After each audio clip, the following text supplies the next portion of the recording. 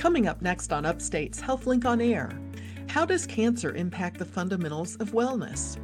Redefining that idea of contentment and peace oftentimes comes back to a simple thing like, for today, how do we make today a more contented and peaceful day? A stroke neurologist explains how to reduce your stroke risk. High blood pressure is a huge, big risk factor, and smoking is as well. And a pulmonary physiologist discusses acute respiratory distress syndrome. It's a very serious disease. It actually kills more people than HIV or breast cancer every year. All that, plus a visit from the Healing Muse after the news.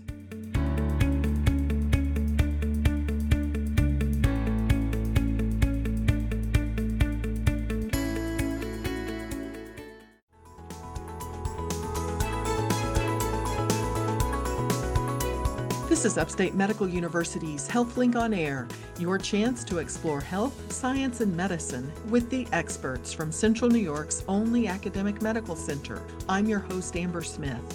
On this week's show, a stroke neurologist explains what you can do to reduce your stroke risk. Then we'll hear how acute respiratory distress syndrome is similar to and different from severe cases of COVID-19. But first, Dr. Kaushal Nanavati is here to talk about cancer's impact on the fundamentals of wellness.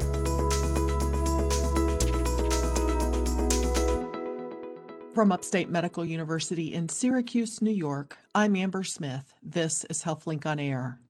Dr. Kaushal Nanavati talks about nutrition, physical exercise, stress management, and spiritual wellness as the core 4 fundamentals of wellness. Today, I'm asking him what happens to the core 4 when there's a cancer diagnosis. Dr. Nanavati is the Assistant Dean of Wellness at Upstate, an Assistant Professor of Family Medicine, and Medical Director of Integrative Therapy. He's also a frequent guest on HealthLink on Air. Thank you for being here, Dr. Nanavati. Thanks for having me again, Amber. I appreciate it. So some of your patients have cancer. How do the core 4 fundamentals of wellness apply to someone with a cancer diagnosis?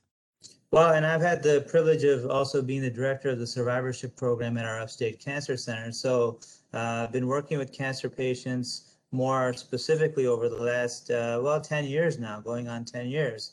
And, what's interesting is these are some of the most, intimate and amazing relationships and people that I've met throughout the process. And when there's a cancer diagnosis, there's a whole psychology that goes into that, not only for the person, which, we talk about kind of the stages as we talk about with grief of denial and then ultimately getting acceptance. But there are a lot of emotions that go with that: anger, fear, frustration, hope, and so people are looking for what it is that they can do.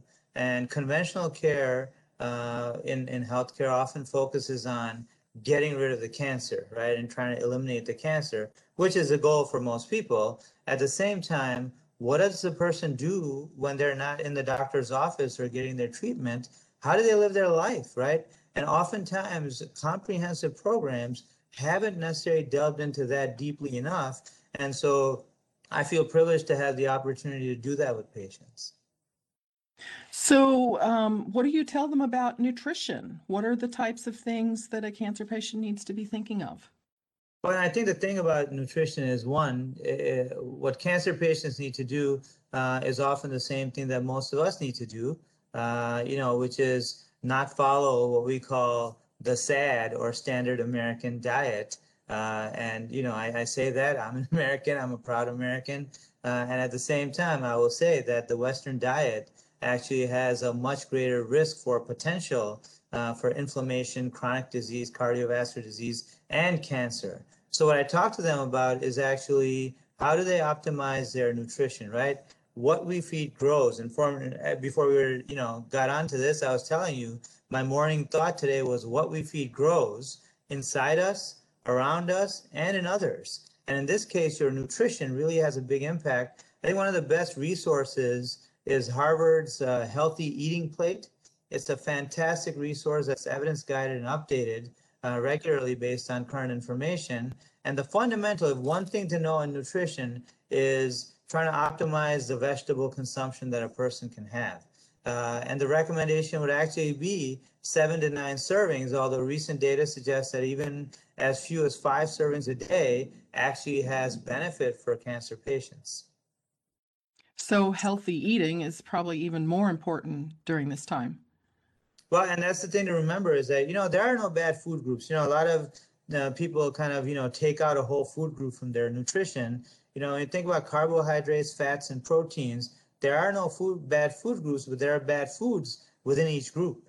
And when it comes to nutrition, 4 words to remember: portion, proportion, preparation, and timing, right? So carbohydrates can go down as the day goes on. They don't have to be completely eliminated. They're great fuel, but you don't fill your car up when you pull back in the garage. You fill it before you go on a long trip. So you can front load the carbs. Again, simple sugars aren't your friends, but healthy whole foods. If you're actually thinking about looking at ingredients, just think about that for a second, because when you eat whole foods, you're not thinking about ingredients on a box. You're actually looking at the whole food itself and combining it and preparing it in a healthy manner. And so that's really, really important. When we think about fats, it's healthy fats, right? So when you think about bacon, sausage, ham, a lot of the processed meats, they tend to trigger inflammation and potential for precancerous change. So we talk about healthy fats and healthy proteins as a great way for people to eat. Now, what about exercise? Can that be meaningful for someone who's in cancer treatment? Maybe they're exhausted by cancer treatment or don't have the strength that they used to have. Can it still be useful? So there's great data that shows that, and especially with breast cancer, that people who exercise regularly after their cancer diagnosis have a reduced rate of recurrence or reduced risk of recurrence of cancer. So we know exercise is value. The real question is, what is exercise? And it can mean different things to different people. So what we recommend generally, and what the WHO has done looking at a lot of people, hundreds of thousands of people, is recommend moderate intense physical activity. And moderate intense means going hard enough that you can speak in small sentences, but not have long-winded conversations, and not so you're to the degree where you might feel like you're going to pass out, right? So that moderate intensity is variable depending on the person and depending on how they feel that day. So some days it might be more intense because I'm feeling it, right? And some days it might be less intense because I'm feeling drained. And so for cancer patients, especially during things like chemotherapy, where they might feel really fatigued and drained, the point is to do some degree of activity as you can and listen to your body. There may be, for some people, a real severe response to the chemotherapy. And if they need rest and their body needs rest, that's what they offer for a few days or during that cycle of chemotherapy. But then getting back into it, one step at a time. And as simple as walking is good enough. It doesn't have to be paying hundreds of dollars to join gyms or buying, $2,000 and $5,000 treadmills and bicycles. I mean, if that's what you need for your motivation, different story. But the bottom line is your body is your best resource for physical activity. You just got to use it. Now, stress levels may be higher for someone when they're diagnosed with cancer. What advice do you have for managing stress at a very stressful time? I had one lady who came into me with a lot of stress, and I said, wow, it sounds like there's just more and more. Do you mind just writing it down for me? And let's get back together again next week. I put the appointment at the end of the day, so there would be no time crunch. And she came back with 8 pages in, a standard primary care family doc visit. And I was like, wow, I'm glad we have, extra time. But what we talked about was splitting her stresses into 2 categories: things that she could do something about and things that she couldn't control. And when she came back, 1 page was hers to own. The other 7 were stresses in her life, but things that she couldn't directly control. Things like other people's reactions, right? Or other people's stresses. That famous saying, not my monkeys kind of a thing. And so what it came back to was every time her mind went to the things she couldn't control, for the same time and energy, she could come back to her list of action items, take one thing, make a plan, get it done, and then mark it off. And every night for a month, she would look at how much she got done that day, to acknowledge to herself that she was actively living her life versus being stuck in the stuff that she couldn't control anyway, right? And so it allowed her to then start to focus on, as things were coming, instead of absorbing them, dealing with them up front and knowing, steps A and B are mine, but then beyond that, it's out of my control. And so it allows us to recognize and feel more fulfilled about the fact that there are choices that we can make, but there are some things that are beyond our control. And if we keep focusing on those things, we'll feel even more overwhelmed, right? And so when it comes to cancer, and for cancer patients, once you get a diagnosis, what is it that you can do to help yourself? You can get great information. You can consult with your doctor and your specialist or your healthcare provider.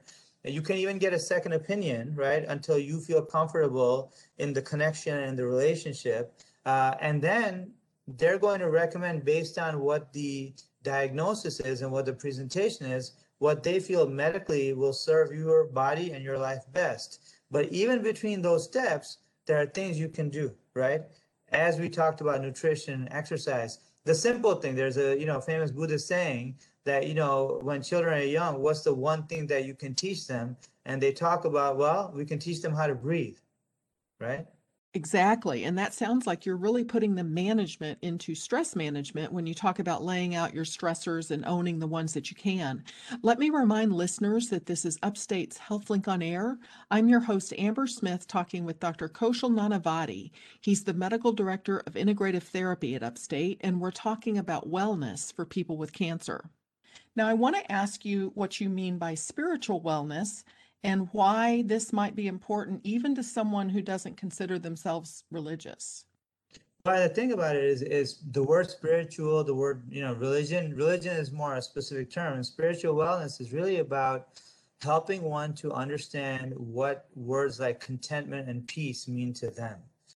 Contentment and peace at a time when someone maybe is facing more medical treatment than they've ever had to face. I just wonder how much of an impact contentment and peace may have on the care itself. Well, and it makes I think that's a great point that you bring up, because, initially there are, as we said, a lot of distressing emotions that come along with this, not only for the person, but for their caregivers as well, right? And so I know I try to meet with their caregivers and connect with them also, because oftentimes they're getting secondary communication. And yet they're going through a journey as well. And so redefining that idea of contentment and peace oftentimes comes back to a simple thing like, for today, how do we make today a more contented and peaceful day? It can come to this hour. It can come down to, in this moment, how can I feel more contented and peace? And that's why when I brought up the breath, that's a simple practice. People talk about things like, with the spirituality, meditation and mindfulness. And I had one person tell me, who didn't really understand it and said, well, I can't, it's really against my religion to meditate. And I said, well, it really comes to deep breathing, right? Optimizing your breath, which is actually belly breathing. And with that, simply, if people can do this right now, put your hand on your stomach, and when you take a deep breath in, the goal is that when you breathe in, the belly pushes out. And when you breathe out, the belly pushes back in, right? And you breathe in slow, breathe out slower. But the science says that when you do that for 10 straight minutes of just gently breathing in and out with your belly, cortisol, the stress hormone, goes down. What that affects, cortisol affects blood pressure, blood sugar, inflammation, your immune system, and precancerous change. Serotonin, so you think about antidepressants and anti-anxiety medicines, lifting up serotonin, just breathing this way, serotonin goes up, that gets converted to melatonin. And in fact, serotonin has more receptors in the gut than the brain. That affects your nutrient absorption and your toxin release, right? That melatonin we think about for sleep, people use it for sleep, it actually boosts your immune system. Dopamine goes up, so, that actually helps you get better and your mood. And, it's a better way to get doped up than using bad substances, right? And then your adrenaline, your fight, flight, or freeze response actually calms down. Now, Harvard, interestingly, looked at people for 8 weeks, where these people averaged 24 minutes at a time of this type of breathing, and they were doing functional MRIs of their brain every week. And by the end of the 8 weeks, density in different parts of the brain and the flow actually changed, which means you were having a cellular impact just with breath, right? So suddenly that wisdom of the Buddha saying makes a lot of sense, because at any given moment, regardless of what we're facing, within us, we have potential to make choice, right? And that choice is as simple as just taking a nice, slow, deep breath, which actually does have a calming effect. And that allows us to gain clarity of thought. It allows us to be able to focus better, to redefine our purpose, and then to think about how do we reinforce this body, this mind, this spirit. And it comes through the core four, the things that we've talked about. The first Sunday in June is celebrated as National Cancer Survivors Day. So I wanted to ask you, what does National Cancer Survivors Day mean to you? I think it's a very important thing. You know, we think about on this day, we are reminded of the journey that cancer patients endure and that their caregivers endure. And so we celebrate, the journey. And at the same time, we also remember those who may have passed, but who also endured that journey. So I know at Upstate and around the country in different cities and different organizations, National Cancer Survivorship Day is a day where we actively acknowledge the journey of cancer and all those involved in it, including the patients, their caregivers, our community as a whole, and organizations that support cancer patients, a lot of volunteer organizations that support cancer patients, and the healthcare providers who, navigate the journey with the patients. I think it's really a community awareness and celebration and acknowledgement that cancer is a global issue. It's a human issue, and it's also a planetary issue because the environment plays a great role for many different types of cancerous developments. Well, you've given us a lot to think about. Thank you to Dr. Kaushal Nanavati. He's the Assistant Dean of Wellness at Upstate, an Assistant Professor of Family Medicine, and Medical Director of Integrative Therapy. I'm Amber Smith for Upstate's podcast and radio talk show, HealthLink on Air.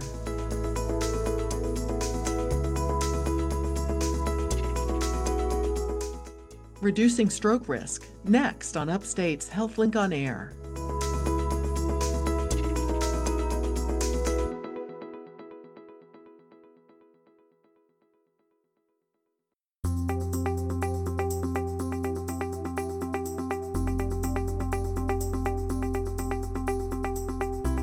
From Upstate Medical University in Syracuse, New York, I'm Amber Smith. This is HealthLink on Air.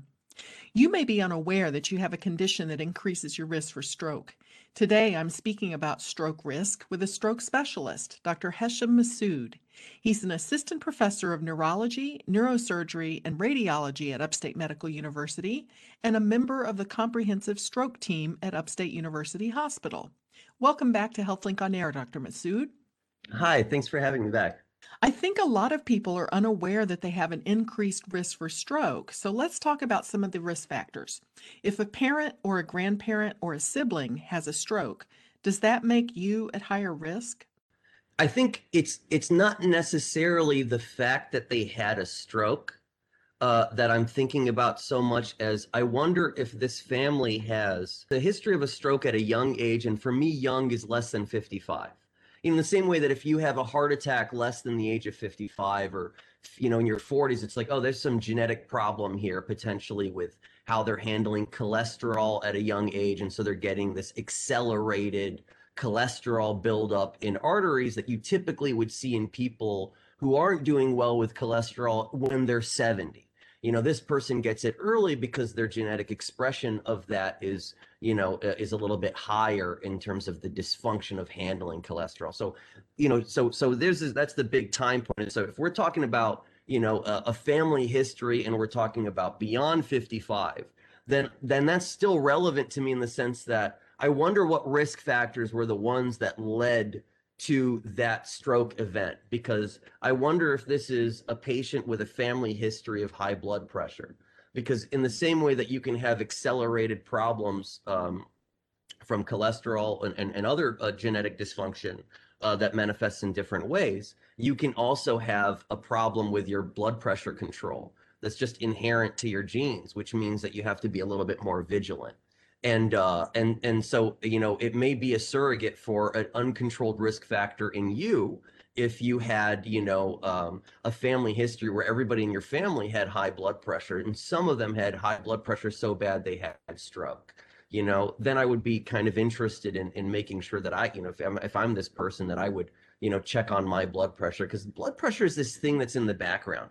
You don't know about it unless it's bad enough to manifest. And for it to manifest clinically, in a way that is actionable for people, for just a normal individual, is a headache, right? Crazy blurred vision, some sort of end organ damage, and so, when you're dealing with that, it's kind of indicative of a point that you never want it to cross. And so if you have a family history of high blood pressure, then you want to know what your blood pressure is.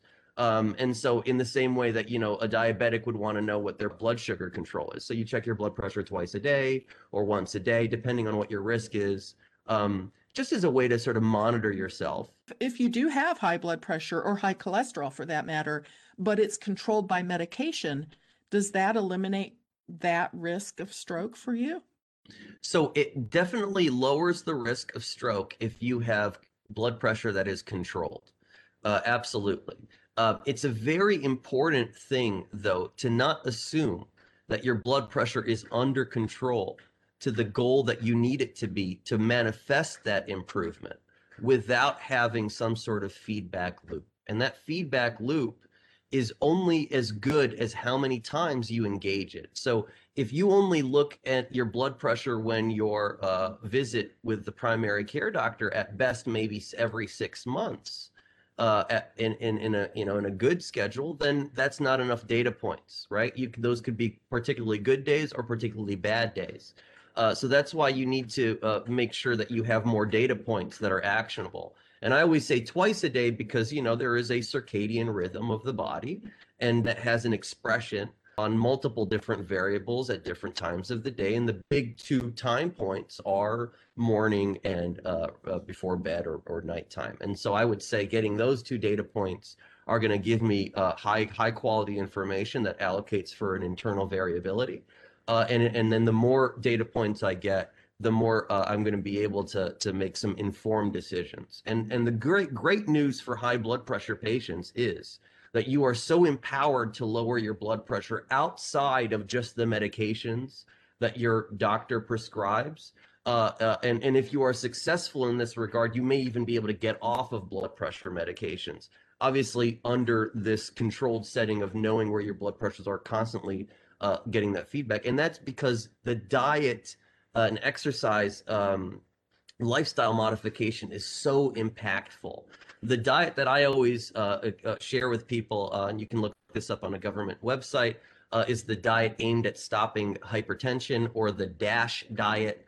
And so I'm always telling my stroke patients, and I have a smaller sort of templated version of this that everybody who sees me gets in their wrap-up sheet printout. But you can look it up. It's a widely known diet. So you're empowered to sort of act on this data that you're collecting as well. You're not just collecting data for other people to act on. Why is someone with diabetes at higher risk for stroke? It's accelerated aging of the blood vessels. That's the real culprit mechanism of diabetes on the stroke risk profile. So I've seen patients with accelerated aging inside the arteries of the brain. So we call it intracranial disease, and that disease can be related to sort of accelerated plaque buildup. And that's resultant from this aging process that's accelerated with poorly controlled diabetes. Can you explain how someone with sleep apnea may have a higher risk for stroke? Sleep apnea is one of those things that is so underappreciated and underdiagnosed, and can be such a huge difference maker from a lifestyle standpoint in terms of cognitive clarity and energy levels. So I'm glad you're bringing it up. Just in isolation, I would encourage anybody who's been told that they snore in a way where they're choking or they're really sleepy to really talk about their primary care with their primary care doctor and get this done.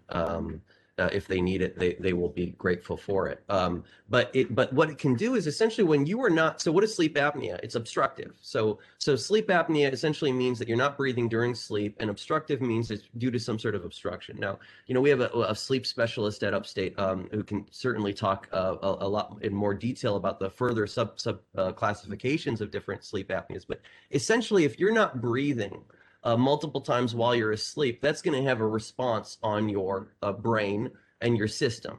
And so in meaning, when you can't breathe, what happens? Your blood pressure gets up, right? And so now you're going to have these spikes in blood pressure that are happening multiple times, right? You're also going to have your brain not get oxygenated well multiple times. And so these things can cause types of disease and strokes risk just from kind of elevating a risk of something like high blood pressure manifesting to real dysfunction levels.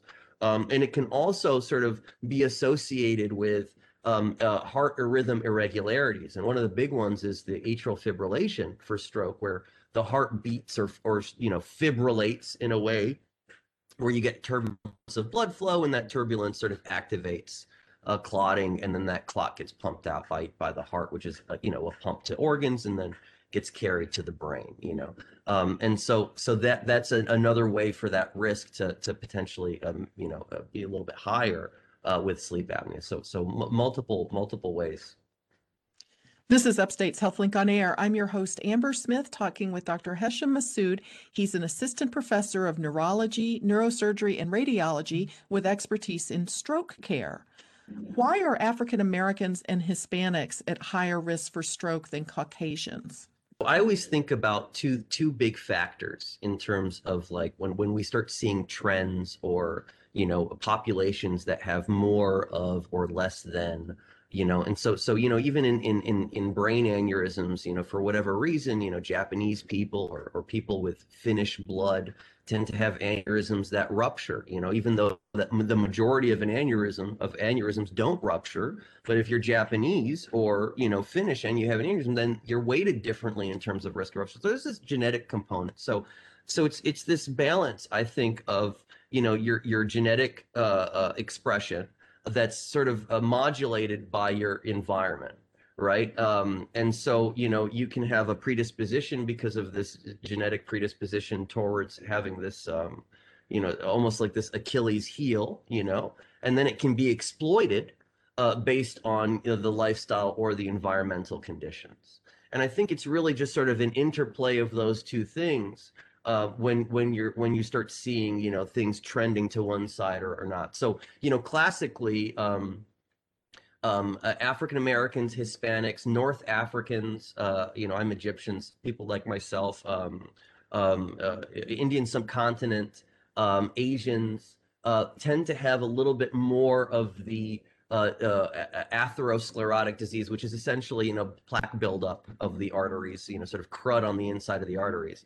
But everybody gets it, but we tend to get them more, or those populations, I should say, tend to get them more in the brain than outside the brain. So intracranial versus extracranial. And then the extracranial tends to be some of the Caucasian populations that are sort of European descent. So it's kind of interesting that there is this interplay of genetic predisposition, and then you have these environmental factors, sort of like tobacco smoking or uncontrolled high blood pressure because of diet, and quality of food availability, the disparity in delivery of healthcare, sort of related to economic disparities and access. And so I think it's just sort of an interplay of those three things. But the genetic predisposition is one that we pay attention to, and we sort of validate multiple times, especially with this intracranial, extracranial atherosclerotic disease example. That's one that's pretty well seen. You touched on some things that people can do to reduce their risk, the DASH diet, blood pressure monitoring, making sure if you have sleep apnea that it's being treated. What are some other things that people can do to reduce their risk? And if you had to pick one thing that's most important, what would it be? I never like to be narrowed down to just one thing. Is it James Carville who is the political advisor to Bill Clinton, who said it's the economy, stupid? right? Mhm. So I would say it's probably the hypertension. So high blood pressure, high blood pressure, high blood pressure. Um, but really, I would say, if you have the smoking on board, then any kind of smoking, that's sort of like, because high blood pressure is this thing that you're going to work on with blood pressure medications and with diet and exercise that you can be very successful. But smoking is sort of like, cutting yourself and damaging yourself actively, in a way that really manifests in stroke in a big way. Very synergistic with high blood pressure too. So I don't want to diminish from stopping smoking by just picking high blood pressure. But high blood pressure is a huge is big bag risk factor, and smoking is as well. If someone's at higher risk because of a strong family history of people having strokes at young ages, um, is there anything else that they can do in addition to, are there any medications to explore? Common sense is going to be what works out in this scenario, in the sense that, if I have a genetic predisposition, then even more reason for me to sort of get ahead of the curve when it comes to blood sugar control, cholesterol, high blood pressure, so on and so forth. Because being healthier there is going to be even more impactful and beneficial for you.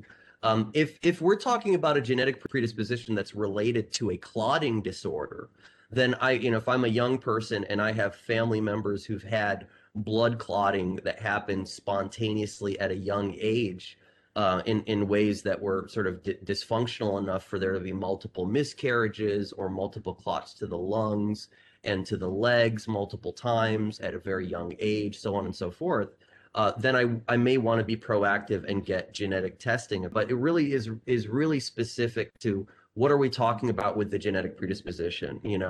And most of the time when it's a clotting disorder, it manifests really early. If it's dysfunctional enough to be the big factor that manifests the disease being the genetic predisposition, then you get it real early. So most of the time it's people not realizing they have a genetic predisposition to having poorly controlled blood sugar and cholesterol and high blood pressure, and being proactive there is totally dependent on the patient. Thank you to Dr. Hesham Massoud. He's an assistant professor of neurology, neurosurgery, and radiology at Upstate. I'm Amber Smith for Upstate's podcast and radio talk show, HealthLink on Air. Next on Upstate's HealthLink on Air, a pulmonary physiologist talks about what severe COVID does to the lungs.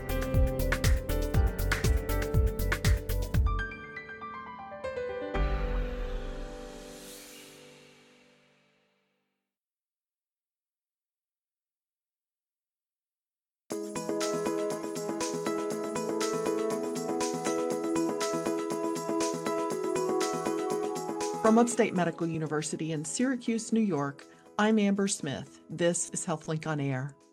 Today, I'm speaking with an expert in breathing, and we're going to get into great detail about acute respiratory distress syndrome, since that's what he studied for most of his career. Professor Gary Niemann has been a pulmonary physiologist at Upstate for more than 40 years. Welcome to HealthLink on Air. Thank you, Amber, and thank you for having me. Professor Niemann, I know you do a lot of teaching and research, and you also have a long-term collaboration with the medical director at the R. Adams Kelly Shock Trauma Center in Baltimore. Can you tell us about what the two of you are focusing on in your research? What we're focusing on is acute respiratory distress syndrome, or ARDS, and we study both the pathology or the pathophysiology and the treatments of that disease. It's a very serious disease. It actually kills more people than HIV or breast cancer every year. However, it's caused after a systemic inflammation, like a blood infection or severe trauma. So often the patient's family don't know that they actually died of ARDS. They died of the infection or the accident. What Dr. Habashi has done is study how to mechanically ventilate these patients with ARDS. The disease causes a lot of fluid to build up in the lung, and the lungs become very stiff so that the patient can no longer breathe using his respiratory muscles and has to be put on a mechanical ventilator. And what we and others have found out is if you set the mechanical ventilator incorrectly, it actually increases the mortality of ARDS. However, if it's set properly, it will reduce the mortality. So what I'm really working on with Dr. Habashi is trying to understand and improve protective mechanical ventilation for patients with acute lung injury. Interesting. And breathing is something that, we all kind of take for granted, it just happens, but it's more than just taking oxygen in, right? There's a lot more to it than that. Yes, the pathology of ARDS, acute respiratory distress syndrome, what happens is your lungs start to flood actually with fluid, and you no longer can use your inspiratory muscles to actually pull a breath in.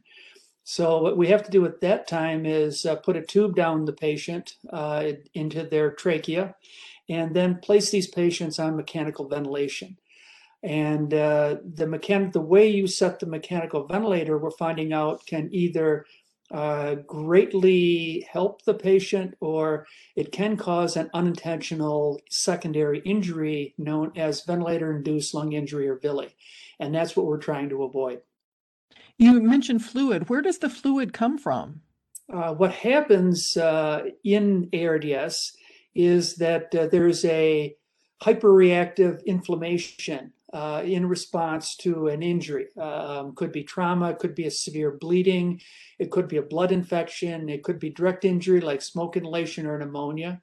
And the capillaries, obviously there's millions of capillaries in the lung to exchange oxygen and carbon dioxide, and they become leaky. And actually the fluid in your blood starts to leak from the capillaries into the lung. Now, is ARDS, is that what happens to people who start having difficulty breathing, or what causes this to happen? ARDS is caused by some kind of a serious outside injury. It could be a trauma, like a car accident with major tissue injury. It could be major bleeding, hemorrhagic shock. Most often it's caused by a blood infection known as sepsis, or direct lung infection known as pneumonia. And so these are the major components. And ARDS, once it becomes serious enough to be called ARDS, will require mechanical ventilation. And very lethal injury. The mortality for a patient with ARDS is around 40%. So it's a very serious problem. Also, it affects more people, kills more people every year than either HIV or breast cancer. So it's a very serious problem that Dr. Habashi and I are very actively trying to reduce that mortality level. Does it affect all of the ages, the young and the old, equally, or do you see this more in older people? It does affect all ages, depending on the seriousness of the trauma. Obviously, the older patient, if they have comorbidities like emphysema or diabetes, it can play a bigger role. Actually, one of the when they identified the syndrome, there were a lot of our soldiers in Vietnam were developing ARDS, and it's because they would have these horrific injuries out in the field, and then they would medevac them in. They wouldn't die of heart failure in the field. They would bring them back to the MASH unit, and they were getting this strange disease where the lungs would fill with fluid. So often they call it Da Nang lung. And that's sort of it actually wasn't identified as a syndrome until 1967. So it can affect young, healthy adults also. Now, it's treated solely with a ventilator, or is there more to the treatment? Strangely enough, there's not a single pharmaceutical that has been shown to be effective for ARDS, with the exception of steroids. And what steroids do is it calms down the inflammation so the capillaries aren't as leaky. But there were several drugs that were released for ARDS, but have subsequently been pulled. So really the only treatment is support, and the major support is putting them on the mechanical ventilator.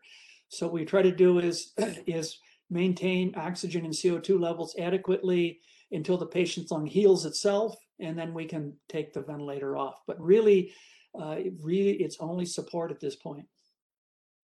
This is Upstate Medical University's HealthLink on Air. I'm your host, Amber Smith, talking with pulmonary physiologist Professor Gary Niemann. We're talking about acute respiratory distress syndrome, ARDS. The virus that causes COVID-19 is SARS-CoV-2, and SARS stands for Severe Acute Respiratory Syndrome. How similar is Severe Acute Respiratory Syndrome to ARDS? Actually, the SARS-induced ARDS is termed ARDS by the clinical community. Actually, we've added just a C to it for COVID-induced ARDS or CARDS. It causes leaky capillaries, it causes the lung to collapse, and the only treatment is mechanical ventilation, just as in bacterial ARDS. There are a couple of major differences. For whatever reason, the SARS virus makes the patient lose their very uncomfortable feeling when they lack oxygen. Just as if you held your breath for a minute, you'd feel very uncomfortable and very oxygen starved. The patients with SARS lose that, and they have very low oxygen and don't know it. The other thing the virus does is it alters a lung's ability to match ventilation with perfusion. Our lung has an amazing ability to match blood flow to where the air is in the lung, but that's lost, so that just very small areas of collapse can cause a very large decrease in oxygen in the SARS patient. Now, do I understand that your team has developed a novel ventilation strategy? It actually was developed by Dr. Bashi in Maryland, and he developed it clinically. He was the ECMO director, and that stands for extracorporeal membrane oxygenation, and that's when a ventilator no longer works, and you have to actually exchange the oxygen with a machine, much like on cardiopulmonary bypass. And these lungs were very, very sick, and he developed a strategy called time-controlled adaptive ventilation, or TCAV, and it's a method to set the airway pressure release ventilation mode. So we'll just call it TCAV, and what it is, it sort of flips the ventilation around. Right now, we take a short inspiration and a long expiration, and what Dr. Bashi did is he just flipped that around. It has a long inspiration, so the patient's lung is full of air for a very long period of time, and then a very short expiration, and then a very long inspiration. And why does that work on an ARDS patient is because the lung is filling with fluid and starting to collapse. So if you can keep the pressure in the lung for longer periods of time, it tends to reopen the lung. Interesting. Have you compared the two methods? Is one more effective than the other for someone with COVID? There's only one paper published thus far on COVID patients, and it was a study on published just on 10 patients, and these are 10 patients had failed on the standard of care, and they converted them to the TCAV method, and in all of the patients they improved their oxygenation and their gas exchange, and they got off the ventilator quicker, and they needed less sedation. So it was a very small study, but it indicated that at least the lungs seemed to like it better. Dr. Bashi and many of my other clinical colleagues have used the TCAV on their COVID patients with really great success, but none of that is published at this point. With this new strategy, is there still a concern about ventilator-induced lung injury? Yes, it's actually a major problem. In 2000, a paper was published in the New England Journal of Medicine in which they showed just a reduction of the pressure that's delivered to the patient's lung and the size of the volume, termed the tidal volume, the amount of air that goes in and out with each breath, significantly reduced the mortality associated with ARDS from 40% down to 31%. Unfortunately, in the last 21 years, that was published in 2000, most of the retrospective analyses looking if the strategy still works have shown that it really doesn't, and that the ventilation, the mortality is still up around 40%. So we and others feel that this ventilator-induced lung injury is still a significant problem in the ARDS patient, and new ventilation strategies must be developed in order to reduce ARDS-related mortality. Regarding TCAV, or the time-controlled adapted ventilation, is this a new way of adjusting a regular ventilator, or is it a new type of ventilator? It's a new way of adjusting a specific mode on the ventilator. And there's various modes on the ventilator. There's a volume mode where the clinician sets the volume that goes into the patient, or a pressure mode where the clinician sets the pressure that goes into the patient. So this is a way to set and adjust the airway pressure release ventilation mode. And it's or APRV. The APRV mode has been around for almost 30 years, but Dr. Bashi has refined it at shock trauma, and came up with this time-controlled adaptive ventilation method that we're finding in the lab, and he's finding in the clinic, and some at Upstate are using it in the clinic, and we're finding it very lung protective. And we feel that it will significantly reduce ARDS-related mortality because it will eliminate, or at least minimize, ventilator-induced lung injury or VILI. Well, before we wrap up, I wanted to ask you to explain what's happening to the lungs of people who develop a severe case of COVID-19 and who end up needing ventilator support. Why were doctors earlier in the pandemic saying that patients would do better if they were placed on their stomachs? Again, remember that the lung is filling with fluid and it's collapsing. And when we're laying on our back, the heart sets on top of the lung, and it adds weight, and it collapses more of the lung. By flipping the patient over, now the heart's right at your breastbone, and so the weight isn't on the lung, and that allows that lung to expand easier during mechanical ventilation. Also, the windpipe is sort of slanted downward, so if you're laying on your stomach, the fluids that are building up, the fluid in the lungs building up, can be more easily drained out of the chest. So the proning, what is called pulling on their face down, tends to allow the lung to inflate at a lower pressure. And it's very important in a disease that's causing lung collapse. Is it basically gravity that's being used?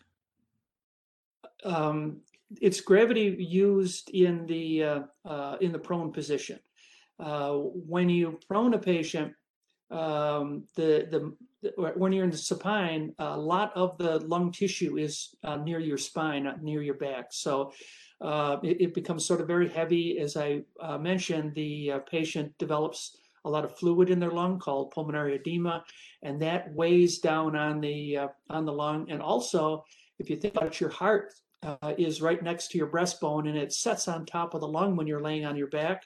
But if you turn the patient over and lay them on their stomach, the heart is now it's resting just on your breastbone and takes all that weight off the lung. So the prone position, for the most part, it's a gravity shifting, and it helps the lung due to the anatomy as it sits inside the chest. Also, by putting the patient on their stomach, it helps some of that fluid drain out of the lung, and it'll help recover faster. So just to clarify, prone means on your stomach, and supine is laying on your back.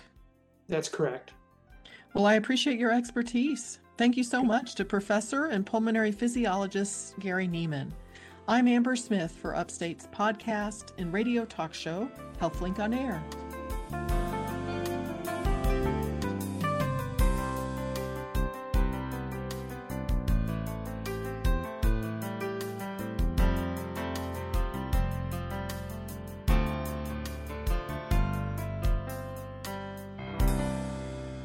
And now, Deirdre Nealon, editor of Upstate Medical University's Literary and Visual Arts Journal, The Healing Muse, with this week's selection.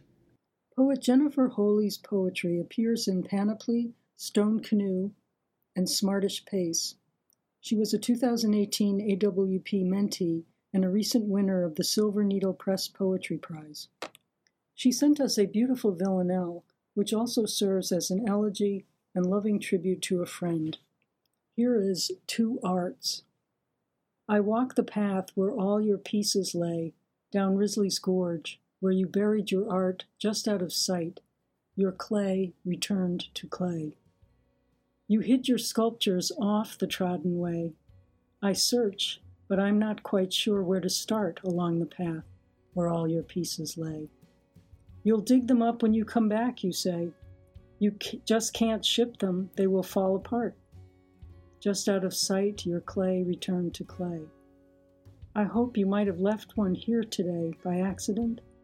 No, you were far too smart. I walk the path where all your pieces lay. You disinterred them when you came to stay. I had no idea when you would depart. Just out of sight, your clay returned to clay. For your memorial, we put them on display. I spoke about you, but I did not have the heart to walk the path where all your pieces lay. Just out of sight, your clay returned to clay.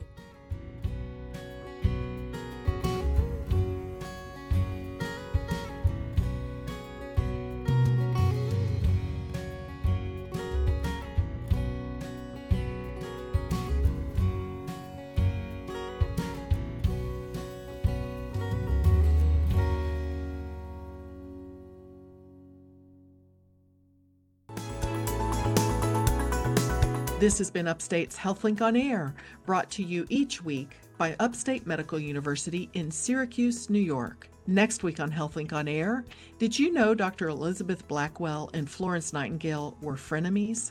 If you missed any of today's show, or for more consumer health podcasts, visit our website at healthlinkonair.org or do a podcast search for the phrase HealthLink on Air. Upstate's HealthLink on Air is produced by Jim Howe with sound engineering by Stephen Shaw. This is your host, Amber Smith, thanking you for listening.